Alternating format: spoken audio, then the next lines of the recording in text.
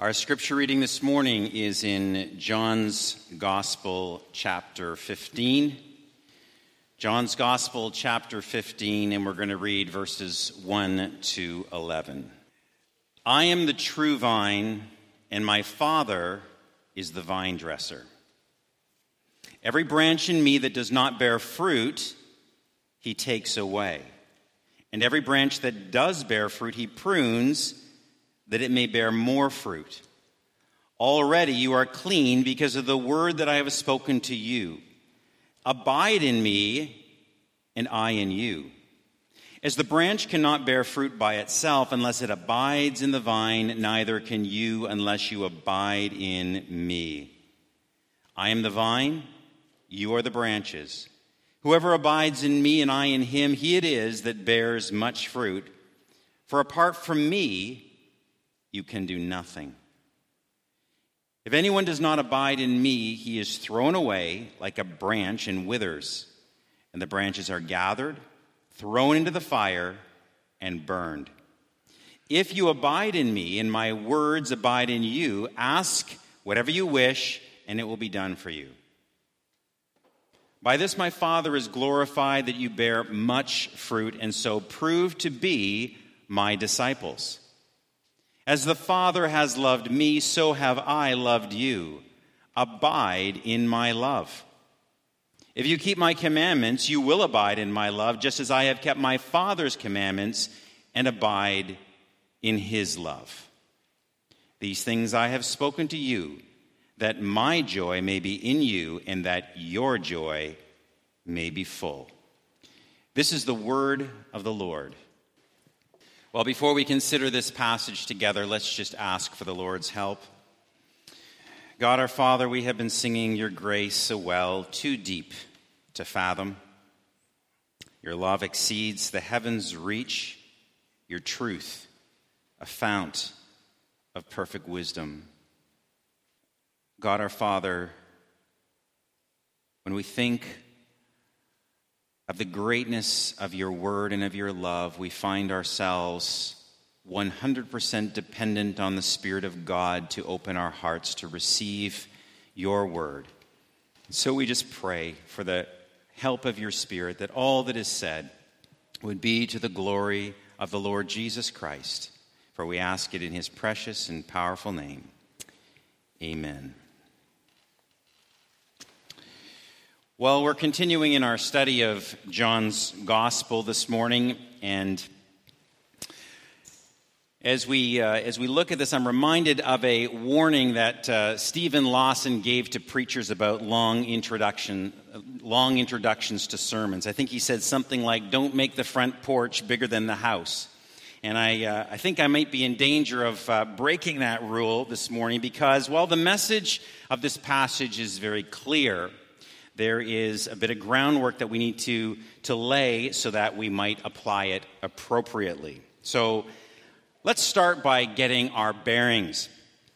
The Lord Jesus is in the upper room with his disciples.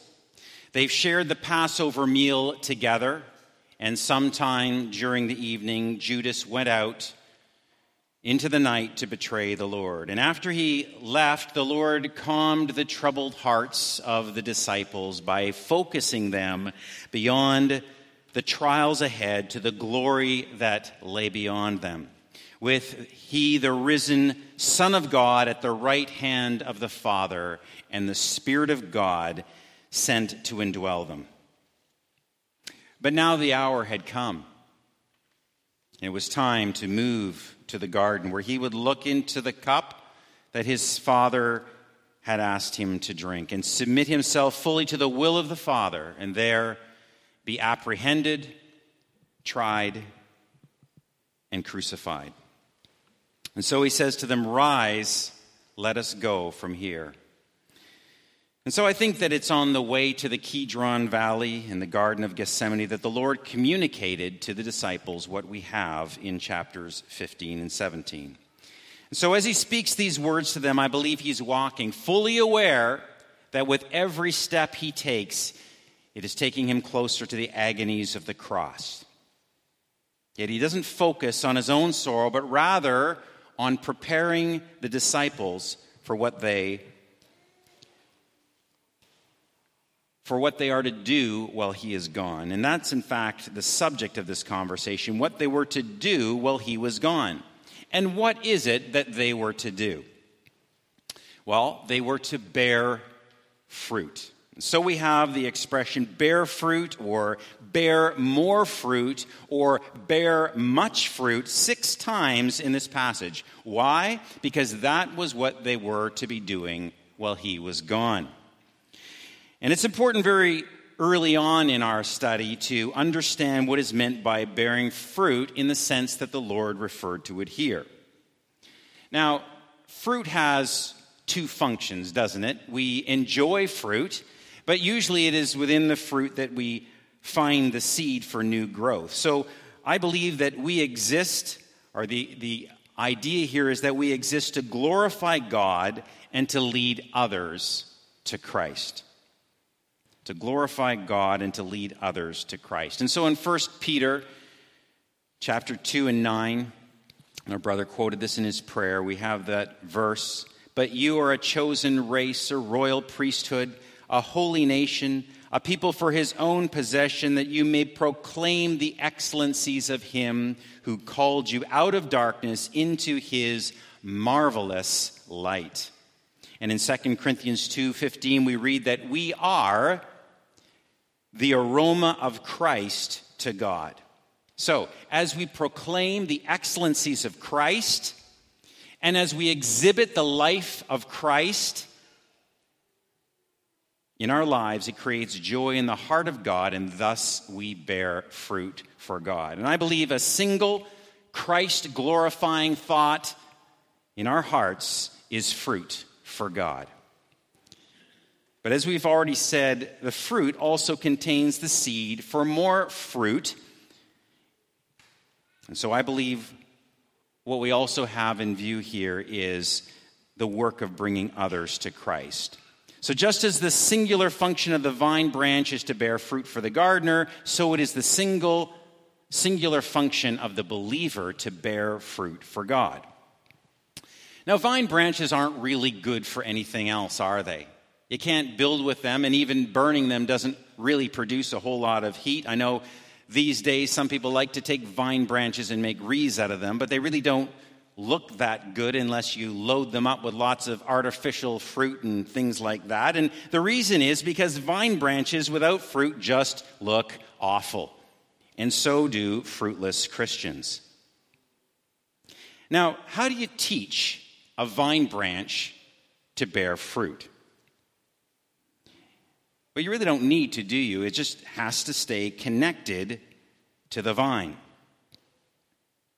It does it all on its own as long as it's connected to the vine and abides in the vine. And that's why in this passage you read the word abide no less than 10 times.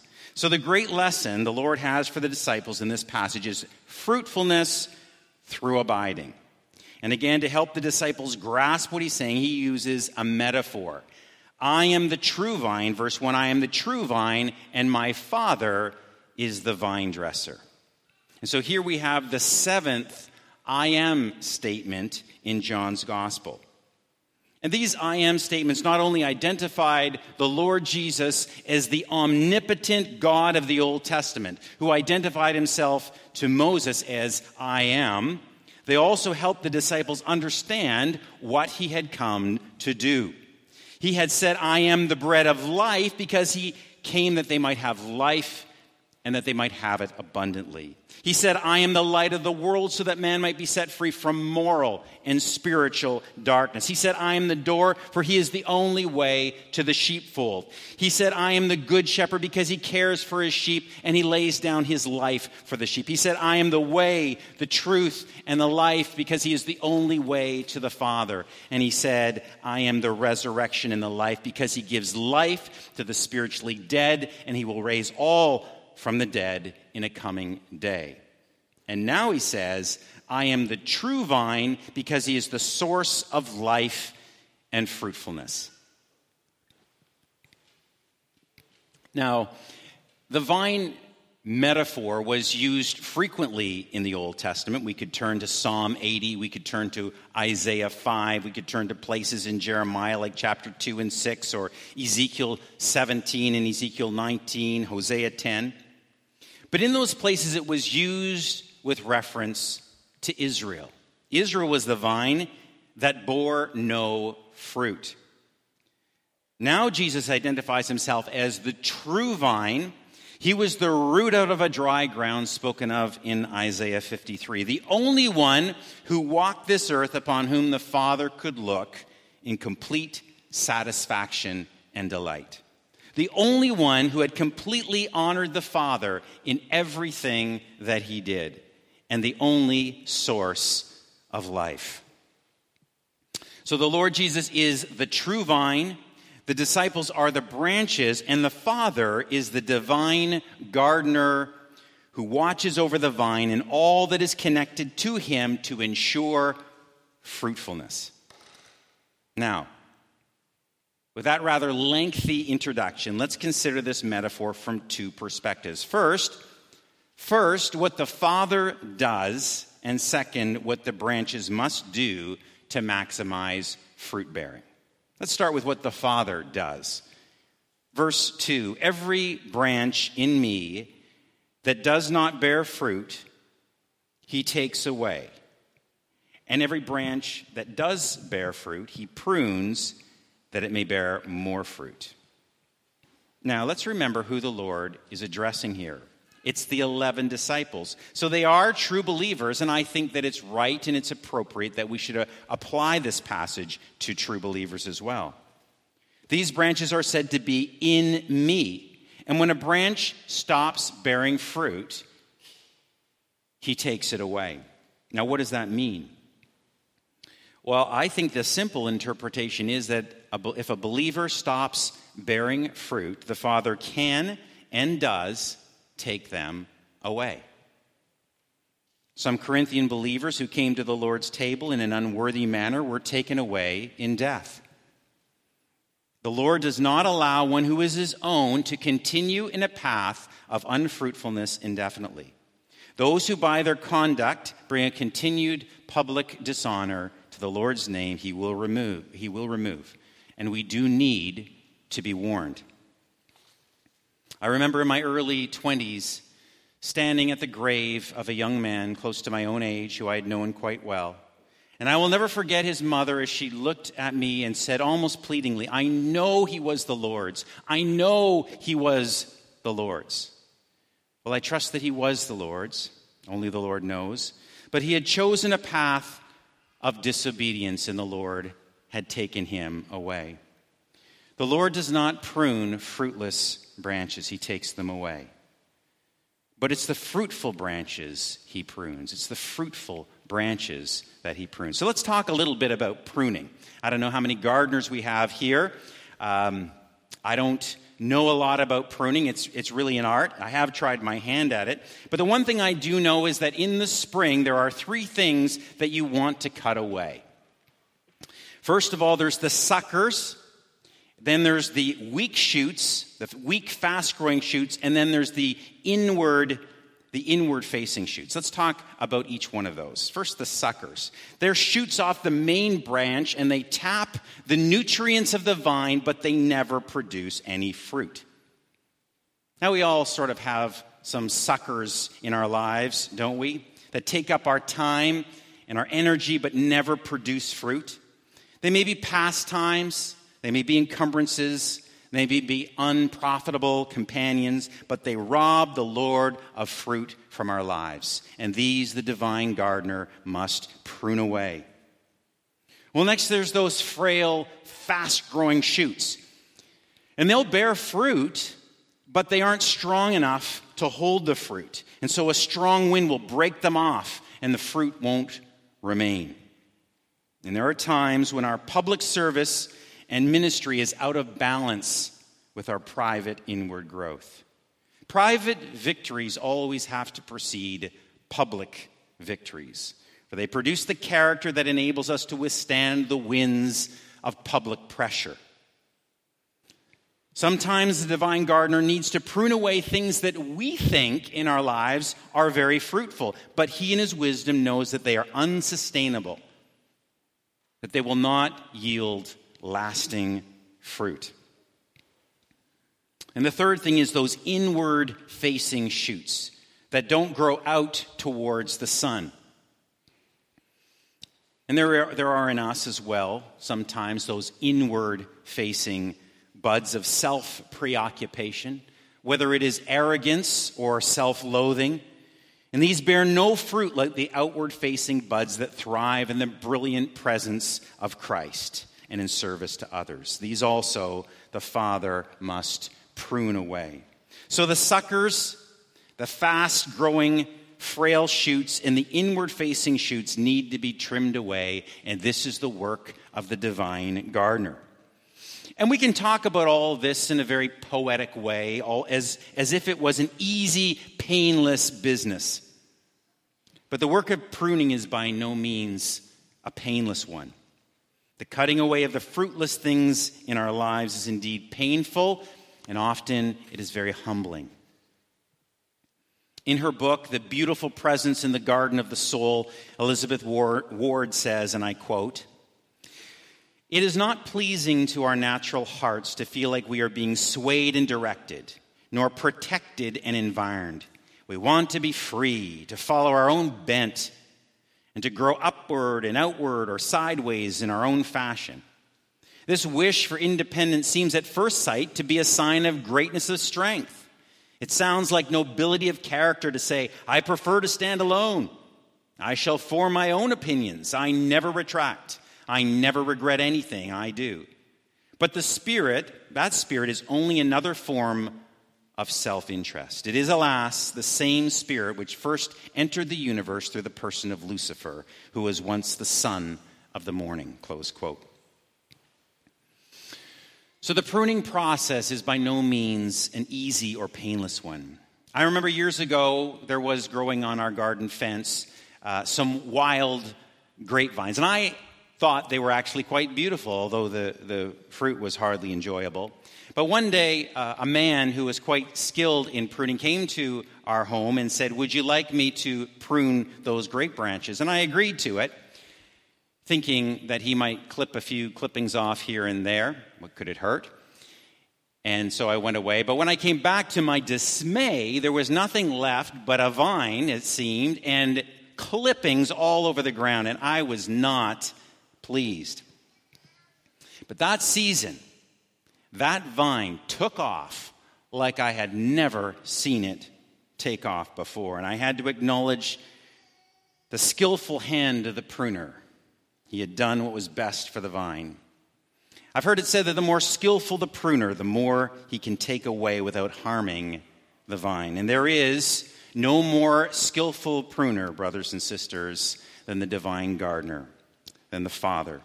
He knows just what he's doing, and there is not one unnecessary cut in our lives. Not one cut that doesn't have a purpose. And let's not make the mistake of thinking that the trials and afflictions in our lives are a mark of God's displeasure.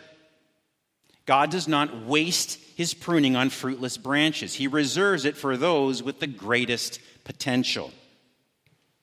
In his book, Looking at the Right Side, J.R. Miller, an American author from the late 19th century, put it this way, and I quote, "There is never any careless cutting, any unwise or mistaken pruning, any needless removing of rich branches or growths.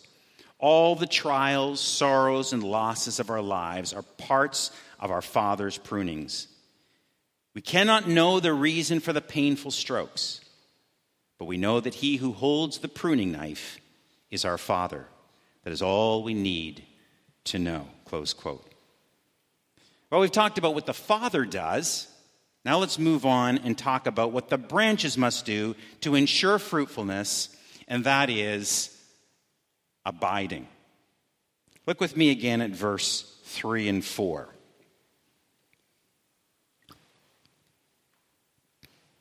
"Already you are clean because of the word I have spoken to you. Abide in me and I in you. As the branch cannot bear fruit by itself unless it abides in the vine, neither can you unless you abide in me. Now notice the order here.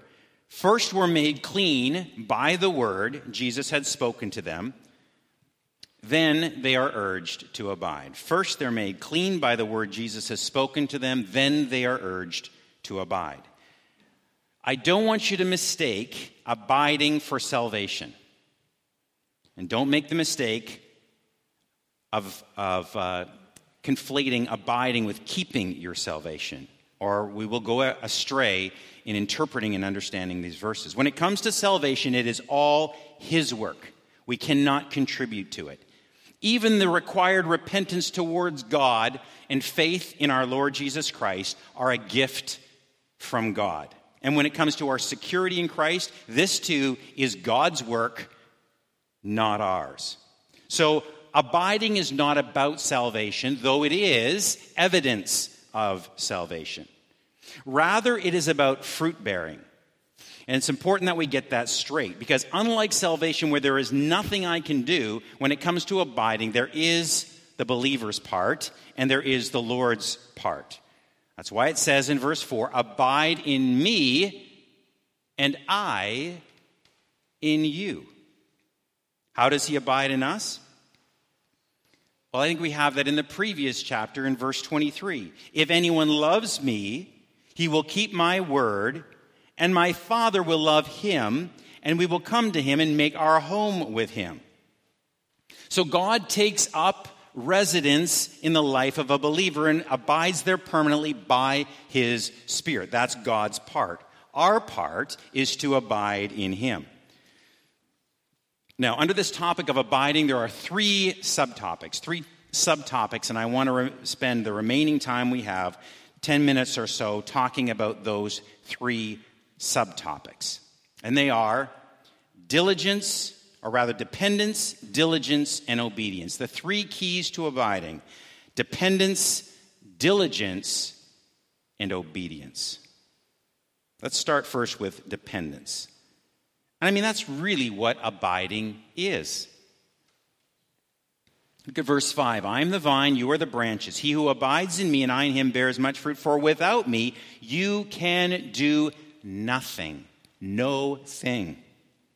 Abiding is recognizing that I am completely and utterly helpless without him. It's refusing to lean on my own understanding. It's refusing to rely on my own strength. It's looking to him and drawing the strength from him for every circumstance in life. And it is the opposite to independence and self-reliance and pride. And the Lord Jesus modeled this perfectly in his life on earth. In Mark 1:35, it says, rising early in the morning while it was still dark, he departed and went out to a desolate place. And there he prayed. What an example of dependence on the Father. And again in John 5:19, he says, truly, truly, I say to you, the Son can do nothing of his own accord, but only what he sees the Father doing. His was a life of complete dependence on the Father. And this is the example he's left for us. It's pride to imagine that we can do anything without him. True humility to recognize that all of my activity apart from him yields nothing. And brothers and sisters, we have to get that clear in our hearts. The flesh profits nothing. Oh, how we need to learn dependence, for that's how we abide in him. But what happens when we get away from dependence on the Father? What happens when we start to think we can go without spending time at his feet each morning? What happens when self-confidence and pride take hold of our lives? Well, what does it say in verse 6? If anyone does not abide in me, he is thrown away like a branch and withers, and the branches are gathered, thrown into the fire, and burned. What does that mean? Now, some would apply this to unbelievers, and I think that's a valid That's a valid application. Those who profess a connection to the Lord, but it's superficial, like those in Matthew 7 and 21 who will say, Lord, Lord, did we not prophesy in your name and cast out demons in your name and do many mighty works in your name? And then I will declare to them, I never knew you. Depart from me, you workers of lawlessness. How easy to conflate Christian busyness with fruitfulness. How easy to assume that those involved in good works have a connection to Christ. So it is possible to have dead branches that get so tangled up in the leaves of the live branches that they look like they are connected, but they really are not. So I think that is a valid application. But I think we can apply this verse to believers as well. Let me explain. Notice that those doing the gathering and burning are not said to be the angels sent by the Son of Man, as with the parable of the tares. And it is possible, I believe, for a true believer's life and testimony to be, as it were, thrown in the fire by man. That sort of happened to David, didn't it? Because of his adultery and his murder, he caused the enemies of the Lord to blaspheme. They threw his testimony in the fire, so to speak. And this seems to be happening at an alarming rate in Christian circles today. He says he's a Christian. What a joke. What a joke. Paul said, I discipline my body and bring it into subjection, lest when I have preached to others, I myself should become disqualified. And I want to be clear and I want to be understood. A true Christian can never be lost. But one who is not abiding can have a saved soul, but a lost testimony. Their whole life's work and testimony can be discarded, cast into the fire by those whose lives they've touched. And the greater the influence and reach, the greater the damage. How tragic, and how each one of us, including myself, needs to be warned. So we abide in him through complete dependence upon him, like the dependence of a branch upon a vine. But God is not just satisfied with some fruit, is he? He wants much fruit. And that takes us to our next key to abiding. We've talked about dependence. The next key to abiding is diligence. Look with me at verse 7. If you abide in me, and my words abide in you, you ask whatever you wish, and it will be done for you. You see, the new life longs for the word. And where there is a constant feeding on the word and applying it to my life, something happens. I begin to think and act biblically. Decisions are made in the light of the word. My very desires are conformed to the desires of God, and I begin to articulate before God the very will of God, and that results in answerable prayers that produce yet greater fruit in my life. And then what happens? Look at verse 8. By this my Father is glorified, that you bear much fruit, and so prove to be my disciples. Prove to whom? To God? God doesn't need proof. He knows. Prove to others? Yes. But prove to yourself. Fruit in the life of the believer produces assurance. It produces assurance. That's why it says in 1 Peter 1 and 10, be even more diligent to make your call and election sure. Sure to whom? Sure to you. So often I speak to people who lack assurance of salvation in their lives. And no matter how many verses you give them, that fear remains. And it doesn't go away until, guess what? They start bearing fruit. You see, you can't assure a fruitless Christian. You can't give a fruitless Christian assurance. You want assurance? Then depend on him. Let his word dwell in you richly. Experience answers to your prayers, and your insecurities will melt away. I think that's really important for the children here as well, because sometimes children struggle with assurance, right? But as you read the word of God, as you think about it, and as you try to put it into practice in your life, those fears and insecurities will melt away as you begin to bear fruit. But it takes diligence. It takes early mornings. It takes long hours poring over, praying over, and applying the word to our lives. May God grant us diligence in the word. It's the key to bearing much fruit. Well, we've talked about dependence and we've talked about diligence. Let's talk about the third key to abiding, and that is obedience.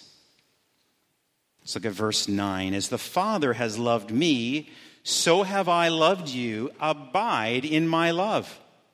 If you keep my commandments, you will abide in my love, just as I have kept my Father's commandments and abide in his love.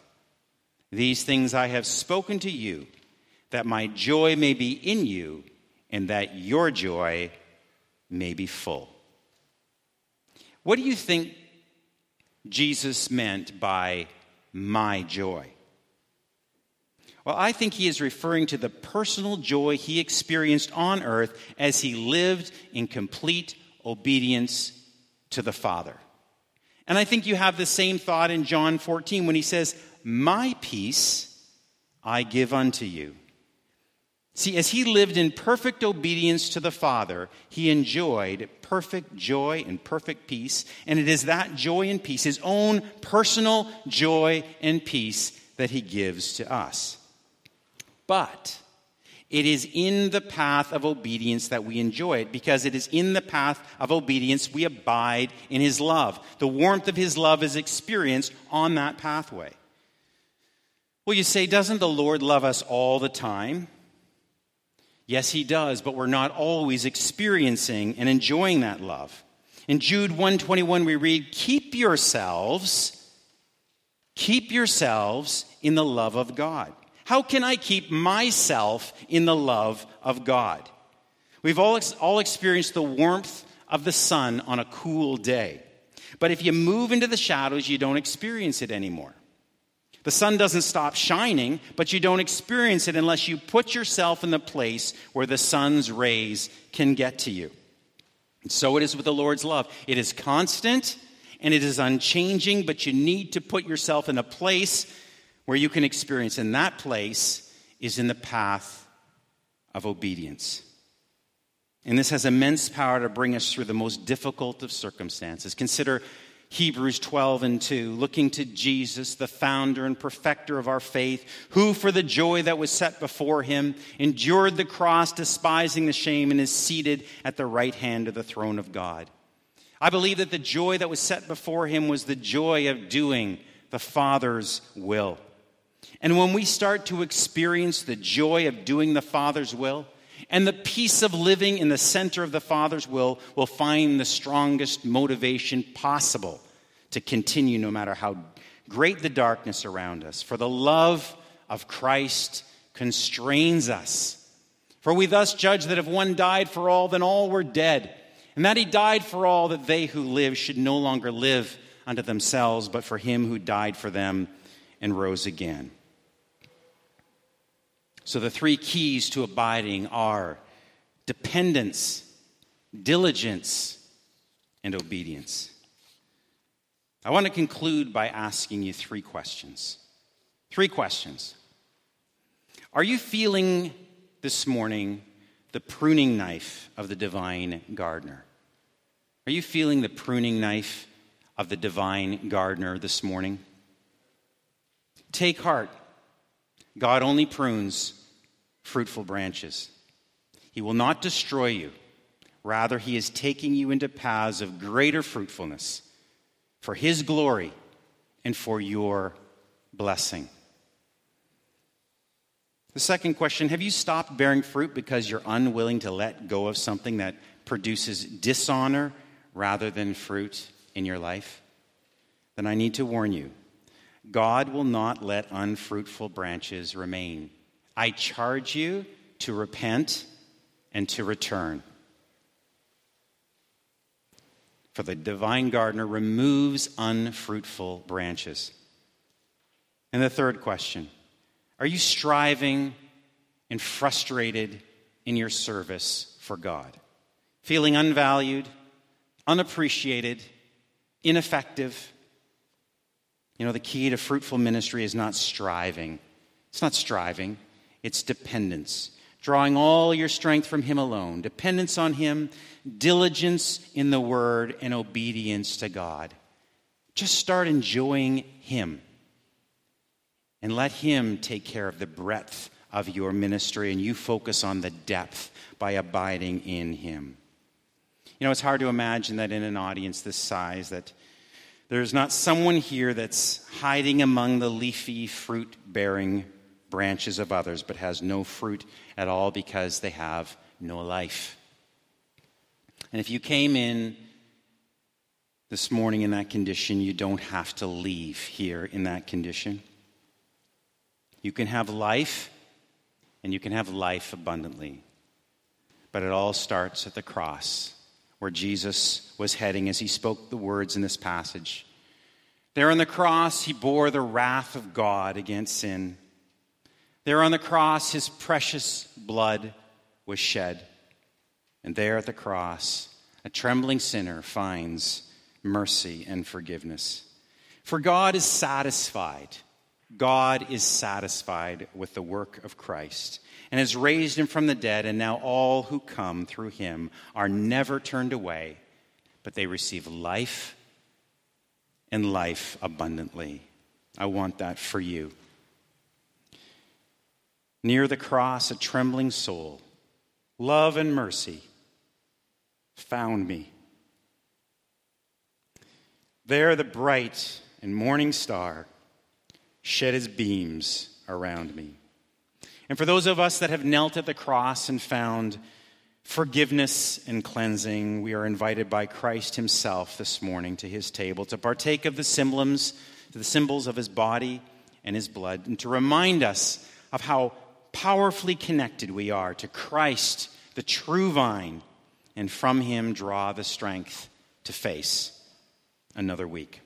So let's come as brothers and sisters to the Lord's table this morning.